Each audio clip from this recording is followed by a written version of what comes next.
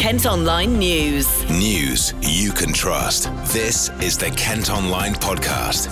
Nicola Everett. It's Friday the 29th of November. Coming up, new Bishop of Dover outlines aims for Kent. To be alongside and to bring hope to those who are most vulnerable in our community. Shoppers react to plans for department store. You've got this bland, simple kind of monopoly house shape of a building that doesn't really reflect any of the materials that are the characteristics of Canterbury. And Gillingham prepare to host Doncaster Rovers in second round of FA Cup. It'll be a tough challenge. We've dealt with Sunderland. Can we deal with Doncaster? It's a question mark over all of us. Kent Online exclusive. But first, we're going to start with the mum of a baby who was murdered by his dad in Broadstairs, who's spoken exclusively to Kent Online as he starts a life sentence. Mackenzie Ellis was rushed to hospital in July last year after Lee Vernon called emergency services saying his son was unconscious. The little boy died 3 days later. At the time, the 21-year-old claimed his son had accidentally fallen and hit himself on the arm of a sofa before falling to the floor. But medical experts found Mackenzie had suffered multiple injuries on at least 2 occasions. Katrina Ellis has been speaking to Joe. The evidence you had to hear during the trial was particularly difficult, wasn't it? It was very difficult because half of it I didn't know anything about it. And it shocked me, really did shock me, like on a 6-week-old baby. And obviously I was caring for him, how did I not notice? So I took him to the hospital and doctors. They all told me it was colic. I believed them, and now I'm thinking, how did I not notice? I feel like I failed Mackenzie. You definitely didn't, because it wasn't just you that didn't notice, and it wasn't just you that maybe believed those lies either. That you always was led to believe that it was something else, and that Lee hadn't done anything. Did that make it that much harder that when you did hear all of what happened? Yes, very. He lied to my face. He was a father. How can you do that? It makes me feel sick thinking about it. You said you hate him. How did you feel towards him? Hate him. I can't stress it enough. I'm ashamed of myself for sticking by his side. I lost nearly everyone for it. But now, just looking at him in the courtroom, it just makes you want to scream at him. No. That must have been that much harder because you were there every single day. Yeah. Looking at the father of your child. The whole case was about his son. Mm. Did that make it extra difficult for you, knowing that it was someone so close to you? Yes, very. He was pretty much my first for everything. I gave everything to him, and to know I put all my love in there, was he this man he said he was? Because now I don't think he was. I don't know how to describe it. Do you think you were almost not sold a dream, but do you feel like you were led to believe he was someone he wasn't? Yes, definitely. When Mackenzie was born, we got engaged. He seemed so happy about having Mackenzie. And now I think about it, was he happy? Because at some points it seemed like because I gave Mackenzie most of my attention, was he jealous of that? Because he was that type of person. I didn't see it then, but people pointed it out to me. Was that why? You felt you mentioned in your statement as well how it affected you and your family. Can you talk to us a little bit about that? It affected all of us hugely. It came between me and my dad because I stuck by Lee. Obviously, I should have listened to him, but I believe Lee, and it drifted me and my dad apart. Most of my friends, they didn't want to know me. It's affected my mental health severely. I'm having to take medication. It affects my sleep, my eating. I find it difficult to think happy thoughts now. So I just keep thinking what happened, or I keep having flashbacks to when Mackenzie was in hospital when he died. the dreams, they don't stop. It's difficult. How hard was it for you being such a young girl? You're 19 years old. I would never have thought this, like, ever. Like, when I was a little girl, I used to picture me having a baby, living happily, gone. Like, I didn't plan to have a child at a young age, but Mackenzie came along and I didn't regret it because he was perfect. And now I feel like it's gonna affect me hugely with getting into a new relationship. I'm scared to get close to someone. I just don't know. Do you feel like you're running an autopilot a little bit at times? Do you feel like you just, obviously the strength you've showed is absolutely incredible. Do you feel like you're just running on fumes sometimes? Yes, like, people have told me I'm brave, I'm strong, but when I'm alone, I'm tearing myself apart. There are times when I wish I don't want to be here, when I wish I could be with Mackenzie, but there's not really anything you can do, unfortunately. This man has ruined your life, hasn't it? Yeah, hugely. Talk to me, let's turn it to your good memories of Mackenzie and what he was like. He had ginger hair, unfortunately, like me. He had beautiful blue eyes. He loved his bouncer, always happy in his bouncer. Remember him watching me as I walk around.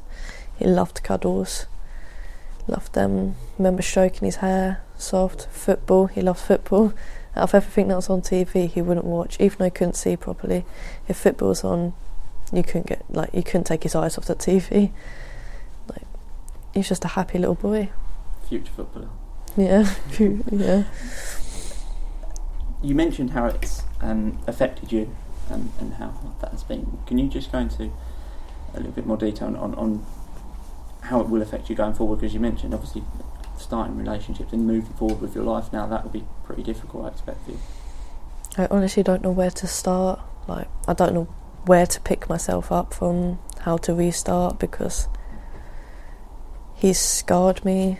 Like, I'm gonna get scared to get close to someone because I'm gonna have that thing, like, what if they do it? What if they're like him? Vernon's been told he's got to serve a minimum of 16 years behind bars. Kent Online News. A man's been convicted of sexually assaulting a schoolboy on a bus from Ashford. The teenager told a court David Sharp sat next to him and started a conversation before touching him inappropriately on the Stagecoach service in December 2017. The 69-year-old from Apsley Street denied the allegation but has been found guilty by a jury. He'll be sentenced in January. Elsewhere, a man who used to live in Medway has been extradited from Australia after being accused of historic child sex offences. 64-year-old Leonard Sheldon from Quinns Rock in Perth has been flown back to the UK to face 10 charges. The offences are said to have happened in Rochester in the 1970s. He's due at Crown Court next month. The new Bishop of Dover will be officially installed at Canterbury Cathedral this weekend. Rose Hudson Wilkin will lead religious operations across a large part of Kent. The 58-year-old is the first black woman to become a Church of England bishop.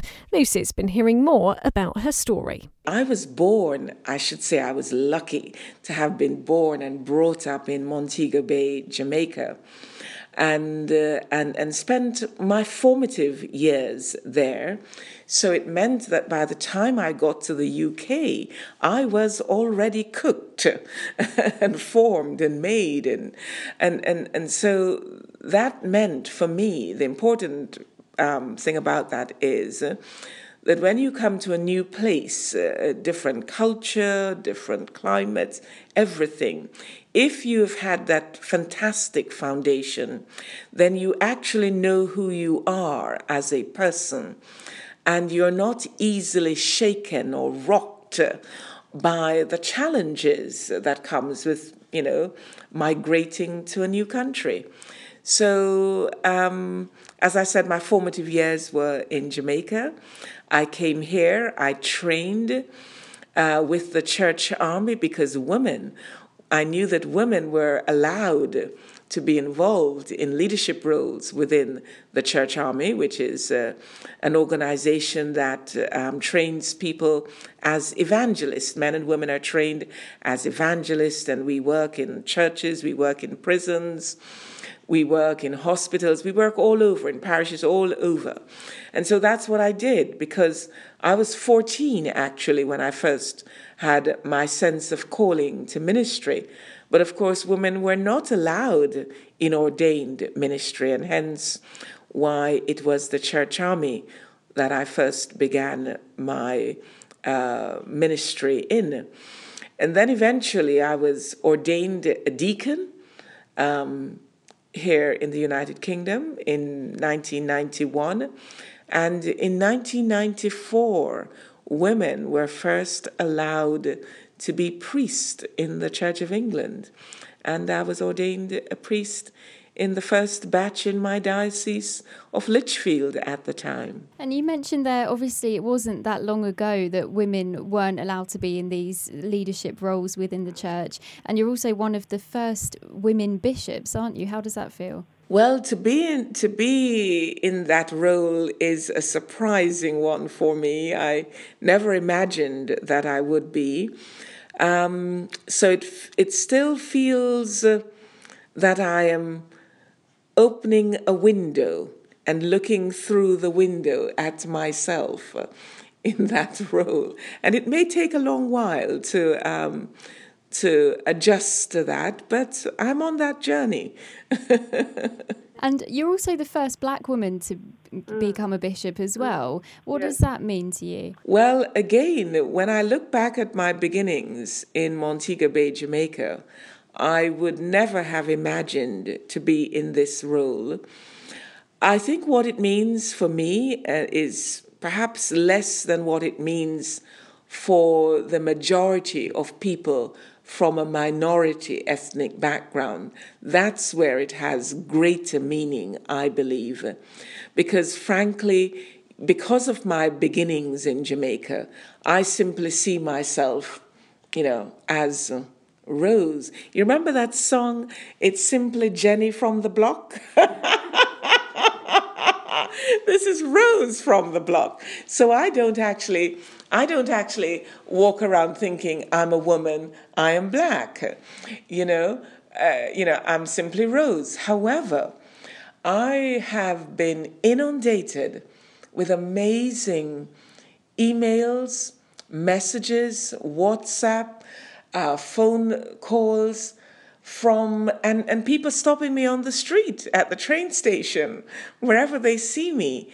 And in particular, those who are black say to me, "This is amazing. We are so thrilled to see someone who looks like us in that role." So what the church has done is something magnificent, not for me, but for the millions of black people in this country who have not seen that sight. And, I took a phone call from someone yesterday, and he says, "You don't know me, but I want you to know how proud you have made us." And these are this is just a sample of the numerous hundreds of calls and letters and emails that I am getting. So the church has done something major, mega, for its minority ethnic population. That's really incredible. And it's really important, isn't it, that people don't just see church as something, for white middle-class older men and in those leadership roles, isn't it? Absolutely. And for such a long time, the church has been in that dangerous position where it has presented itself in that way.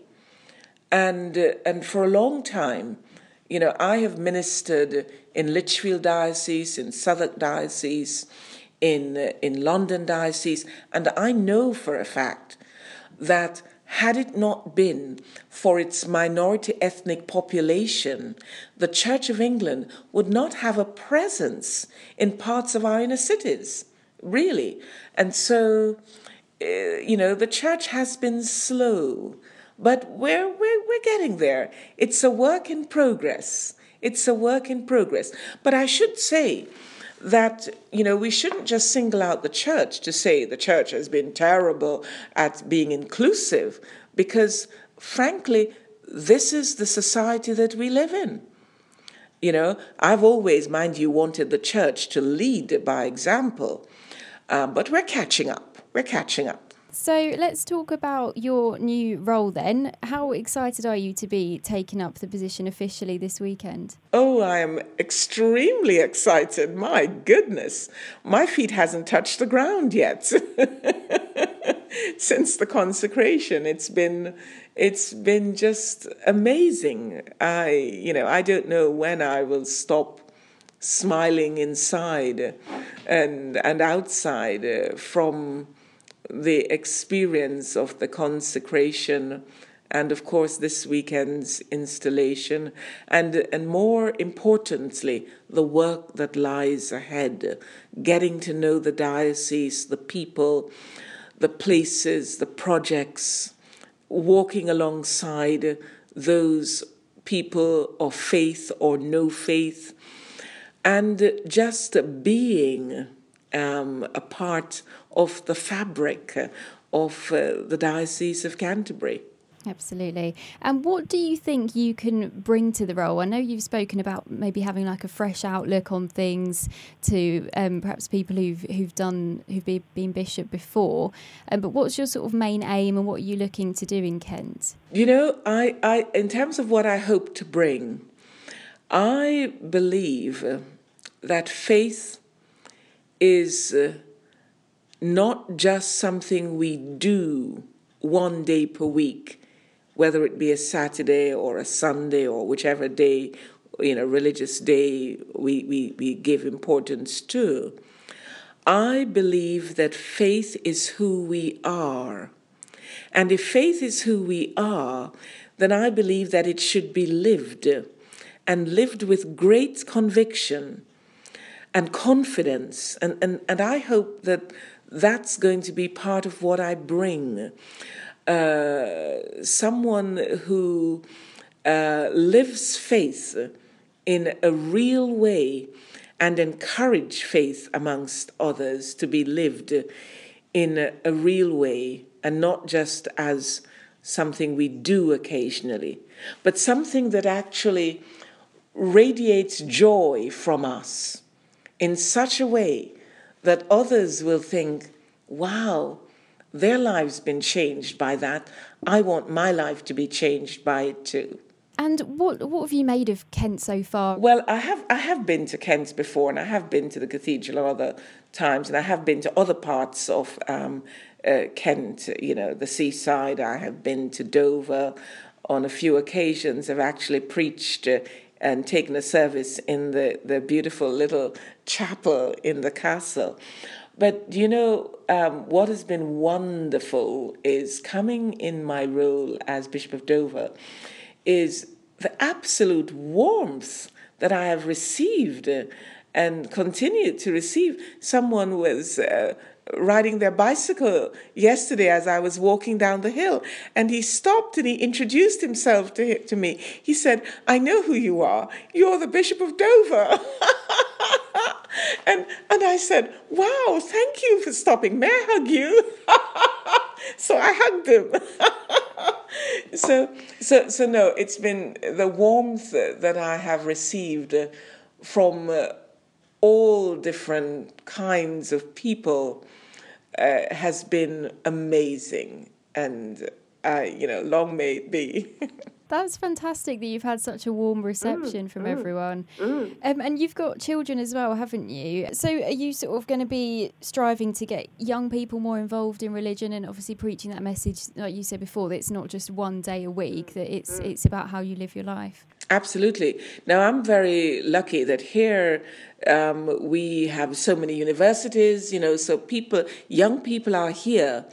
Not just passing through in terms of university life, but for us to see that as a very formative and important time in their lives to reach them. When I actually went to my church in Hackney, in North East London, one of the first things I did was to invite all the young people together. They were the first group that I met, all the young people, all different ages. And I said to them, I want you to tell me, what it is that we need to do for you so that when you wake up and your parents say to you, today is Sunday, that you jump out of bed and says, yes, we're going to worship. So yes, I think it is important that we teach the next generation what this faith means. And it's not just about sitting them down and telling them, but it is actually about living it in their midst. Because, I speak about my own faith, that I didn't learn my theology at theological college. I learned my theology as a child growing up in the Caribbean, where the adults around me lived faith. They trusted God. You hear them talking about it so normally and so naturally as they went about their daily task. It was quite sort of, wow, this God is real. He's right here. He wasn't somewhere we go to church to. He was right here in the home. The adults would wake up in the morning and they would kneel right there by the bedside and they would ask God to guide them throughout that day. It was just amazing. It was right there. So I want our young people, as I've done with my own children and now grandchildren, to experience. When you've got something good, you want to tell others about it and share it with others. And so I want us to live faith in a way that our changed lives will change to help to change their lives too. And on Saturday then, is it a ceremony where you're being installed at Canterbury? Yes, it's in the context of Evensong, and I know the cathedral is known for its beautiful evensongs. And so, yes, I'm going to be installed, the ceremony to install me legally. So I have been consecrated already as a bishop, and now I'm going to legally be installed here in Canterbury Cathedral,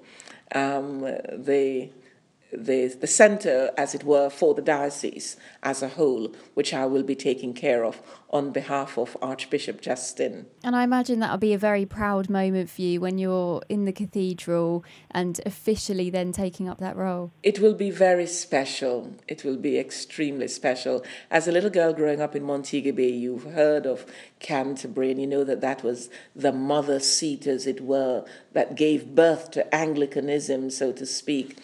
And to be here is, there are no words. I don't know what the words are. And to express the thoughts and the feelings that I have about being here. I'm looking forward to being in all parts of the diocese, being in those places in particular where we have extreme poverty, and to be alongside and to bring hope to those who are most vulnerable in our community, and to challenge those who create policies, make policies, to ensure that we embrace not just some people, but all the people in our care. Kent Online reports. Detectives have launched an investigation after a woman told officers she was sexually assaulted in Margate. She's said to have been touched inappropriately as she walked in Cumberland Avenue on Tuesday night. The police are hunting a white man in his late teens or early 20s and say they're keen to speak to anyone who was in the area at the time. It submerged a dad from Dover who died while on holiday with his wife had been stung by sea urchins. 54-year-old Christopher Wilson was kayaking off the coast of Zanzibar when he became ill in June. A coroner at an inquest into his death has ruled it was accidental. A cyclist in his 50s has been flown to hospital with serious injuries after colliding with a van near Derby Dartford. Police want to hear from anyone who saw the crash on Crossway Boulevard in Greenhithe on Wednesday. 3 bikers who filmed themselves going almost 200 miles an hour and doing wheelies on a road near Tunbridge Wells have admitted dangerous driving. At Kent Online, you can see the footage, some of which was taken on the A21 in April. One of the men is from Dartford. He's been jailed for 10 months, while another's been locked up for 6, and the third was given a suspended sentence. Now, shoppers have been reacting to plans for the redevelopment of a former department store in Canterbury. We told you in the week how the derelict Nason site could be turned into a retail arcade and market hall with flats and apartments. But the glass-fronted design for the city centre has received mixed views. I do think that basically it would be really nice if they did have some more housing, nice housing and affordable, and then it was small independent shops, which things you can't buy online, and a little restaurant would be very nice. And I think it would be nice for Canterbury rather than all these big stores that seem to be closing all the time. And what do you make of the design of the building? It's quite a new design, isn't it? Well, I think a new design is quite nice, because I think going back to an old design, you're never going to get the original, are you? So you've got to go either or, really. So if it's modern, I think that's quite nice. To be honest with you, I haven't actually looked at the plans. I've only seen the image on the front of the Gazette. My first impressions are it could be anywhere. It looks like it's something that could be in the middle of Reading or being developed in Ashford, not right in the centre of Canterbury, which prides itself on some beautiful architecture right next door at the Lloyd's building. And you've got some of these 16th, 15th century overhanging timber Tudor type structures. And then you've got this bland, simple kind of monopoly house shape of a building that doesn't really reflect any of the materials that are the characteristics of Canterbury. There's no beauty in the design. It just seems to be designed by a Part 1 student who's basically been told, develop something within the next half an hour, and then we'll make a render of it, and then we'll just send it off and get the planning approval. I don't think they've consulted any particular architectural body, or they haven't grasped the historic context of Canterbury and what makes it different to any other town. It looks too big, and I think there's a lot of empty space already. Maybe they could fill the empty spaces and not build more, instead of places looking derelict and grotty. Use what we already have and try and bring some character back into the place, not modern glass structures. It's a historical town. Just make use of that. Talk to me about what you think about the design. I mean, it looks very nice, and I'm sure it'll be something to, really, nice to look around. But I don't know, it just looks too big. And I wonder what's going to happen to the other end of the town, at Phoenix and around that area. Are people just going to come here? So that end's going to lose trade. And then we're going to have the thing again where at the moment people tend to go to that end and not bother down here. Is that going to happen in reverse? So is that end going to get neglected afterwards? So it's difficult, but I think they should really use the space there is. I'm absolutely saying it's a no-go, because this type of thing, there is nothing visional about it. You see these sort of buildings absolutely everywhere. It's a new concept. Let's shove some shops in, some coffee shops, fast food outlets, apartments. And what happens is after 2 to 3 years, the rents go up, your little shops move out, and you're left with a lovely derelict shopping zone. And then I would add, this city is tourist and student inclined. This does not fit the image of this street. And I think it would be a pity, because Canterbury has got a soul. This is soulless. It would be renamed Biggleston Yard and would cost £20 million. Kent Online reports. Police investigating a robbery at John Lewis in Ashford have released CCTV images of 3 men they want to speak to. Several people were threatened and 4 smartphones stolen from the shop last Wednesday evening. We now know the 82 TSB branches which are going to close next year, and one is in Kent. It's been confirmed the branch in Ashford will be shut in September 2020. Around 370 jobs will be lost across the UK as part of the bank's 3-year strategy to transform the way it operates. 4 GP surgeries in North Kent have been forced to close following an inspection by the healthcare watchdog. The sites in Greenhithe, Beam, Darenth and Bexley, which are part of the Elmdene Group, provide services to more than 9,000 patients. It's after the Care Quality Commission said they must undertake urgent work to meet the required standards of patient care. At Kent Online, you can see pictures of what a new skyscraper nicknamed the Ashford Shard could eventually look like. Home Plus on Beaver Road is being demolished to make way for the 16-storey building if plans are approved. The whole development would be made up of more than 200 flats with a restaurant on the top 2 floors. And the largest developer of logistics facilities in Europe could be opening a new industrial park in Kent. It's reported Panattoni has reached a deal to buy the former Aylesford newsprint site for £75 million. But Tunbridge and Morling Borough Council say they haven't been approached by the company just yet. Kent Online Sport. Football first, and Gillingham will be aiming to reach the 3rd round of the FA Cup for a 2nd successive season this weekend. They're hosting Doncaster at Priestfield on Sunday after they knocked out Sunderland in the first round replay. Boss Steve Evans is glad they're playing at home. Well, you'd always rather be at home in the Cup, for a whole host of reasons. Number one is your support, and our support here at Priestfield, certainly in my time, and before it, when I used to come as an opposition manager, they're like the 12th man, sometimes the 13th and 14th. So it'd be good here on Sunday. It's different. Obviously, we're not being a Saturday as well, so perhaps different types of supporters, probably more youngsters and kids as well around. So we're looking forward to it. I've been fortunate in the FA Cup. The run of the ball has gone away on occasions, and we've beat a host of Championship clubs and earned the right to play some Premier League clubs and go to the likes of Old Trafford. They're days that, and occasions that will last not just with you but your football club and supporters forevermore. But we have to beat Doncaster Rovers to earn the right to be in the draw, and what comes out of that draw will be. It's just the luck of the draw, and it's true. It's one you don't want to talk about because you have to earn the right, and we're playing against a team who for me are on the cusp of being in that top group in League One, and we know how difficult that challenge is. They've got some top players. Their young captain has just signed a new deal, I read in the week, and as a young man, I gave his Football League debut to Mansfield. I took him on loan from Sheffield United. So, brilliant lad, and they'll come here with all sorts of threats, so we need to be ready. They've got a host of players. They've got a good experienced manager in Darren. He'll have them organised, they'll have them efficient, they'll have done the homework.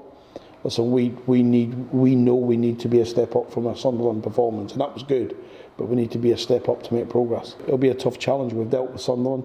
Can we deal with Doncaster? It's a question mark over all of us. Cup tie football is one-offs, aren't they? You don't normally get a second bite at the cherry, so to speak. You lose a league game like we did last week, you go back next Saturday, and if you go next Saturday and win, it's quickly moved on. You don't go back to the cup if you're out, do you? You're out. So we're looking forward to it immensely. I know Doncaster will be as well. Sunday makes it a little bit different. I think it's going to be bright and dry, which makes it different from recent days, trying to plough through the mud on the training ground. So we're all looking forward to it. Will it be cagey? Will it be edgy? I'm not so sure. I think it's cup tie football with 2 teams that full of good players that will want to win. The Gills head into the game off the back of a 1-0 defeat away to AFC Wimbledon in League One. Midfielder Ollie Lees told us how the team's feeling this week. Yeah, the mood's still very bright, very positive. That's how we try and keep it. I mean, we've been playing really well. Frustratingly, we couldn't get the result that we wanted last weekend, but I think anyone who was there watching saw how dominating the performance it was, and it was one of them days where the ball just wouldn't go in the back of the net for us, and everyone's had them in their careers, and hopefully that's our one out of the way for this season, and we'll score plenty more goals to come. You always want a home tie, you always want to play in front of your fans, and we have been good of late here, so hopefully there's another win on the cards on Sunday. We want to beat Doncaster so we get the big teams. Sunderland were the biggest team in the last round, and we got them and we beat them. So you've got to take these challenges head on, I think, and we, like I've said many times before, we can beat anyone. Yeah, I haven't seen much of them, to be honest, but the lads said they were good at the start of the season. I know we got a draw, and they're a tough side. They've had championship history, they've got a good manager, and they play some good football. So it'll be a tough game, but like I said, all the games, even if you get a low conference north, conference south side, they're tough games because they're different games. So it's the FA Cup, it's special, and this is a game we're looking forward to. Elsewhere, Maidstone will also be hoping to keep their FA Cup dreams alive on Sunday. They're travelling to take on Blackpool in the second round. Craig's been chatting to Stones manager Hakan Hayrettin and head coach of football John Still. What's got to happen Sunday to beat a team like them? Just got to work hard, got to play hard. We've got to do everything right. We hope that we catch them on a bad day, and we've got to play to our maximums. But anything could happen. We know we've got to play to our maximums. Great day for the club, great day for the players, great day for us. Maybe more so for me than John. But we got to work hard, play hard to our maximums, and hope we can catch them. I think John said when the Jaws, I think you said proper football club, I think is what you called them, wasn't it? It is a Premier League club, wasn't it? When Ollie was there, you know the way. Yeah. A Premier League club, and you know, I know they've had problems ownership-wise. I believe. I don't know the full extent of it, but I know. There? I know. No, I think there's new people now. Is he gone? Yeah. New people now, and that seems to have rekindled the club because I think sometimes supporters weren't going and that sort of stuff. But I've been there. I've took teams there. It's a proper club with a proper stadium, and they're playing like winning football at the moment. But all we can go down at is play to our absolute maximum. If they ain't good enough, we go, OK, we turn around, come home and go, we've had a great day. But if they don't play to their maximums as well, it might give us half a chance. Got a little look on your face that makes you think you might fancy it. Well, we have to fancy it. You know, that's, you know, when you do this job, when you play football or you manage football teams, you've got to have dreams, haven't you? You know, you've got to have dreams. When you're a kid, you want to play for Manchester United or Manchester City or else. Not many people do. If you ain't got a dream, it's, you know. I just want our club to have a good day out. Yeah, I want good day out. Make the club, the badge proud. You never know what could happen. Because the cup run's been great for supporters as well, isn't it? The supporters are so hugely on side again, aren't they? After the troubles of last season. Again, even here they weren't. They made a lot of noise. How many? 100 here, but whatever. But no, look. For us, we're going to go and enjoy the day, do the best that we possibly can. Hopefully the supporters will enjoy it and make them proud, and a bit of kudos for the boys. Dover are also in FA Cup second round action this weekend. They're away to Peterborough on Sunday afternoon. And in cricket, Kent's Zach Crawley has made his England Test debut against New Zealand overnight. Rain ended the first day in Hamilton early, with the hosts closing on 173 for 3. Kent's Joe Denley is also playing. England need to win the match to draw the 2-game series. That's it for me today. For more news at any time, you can head to kentonline.co.uk. News you can trust. This is the Kent Online Podcast.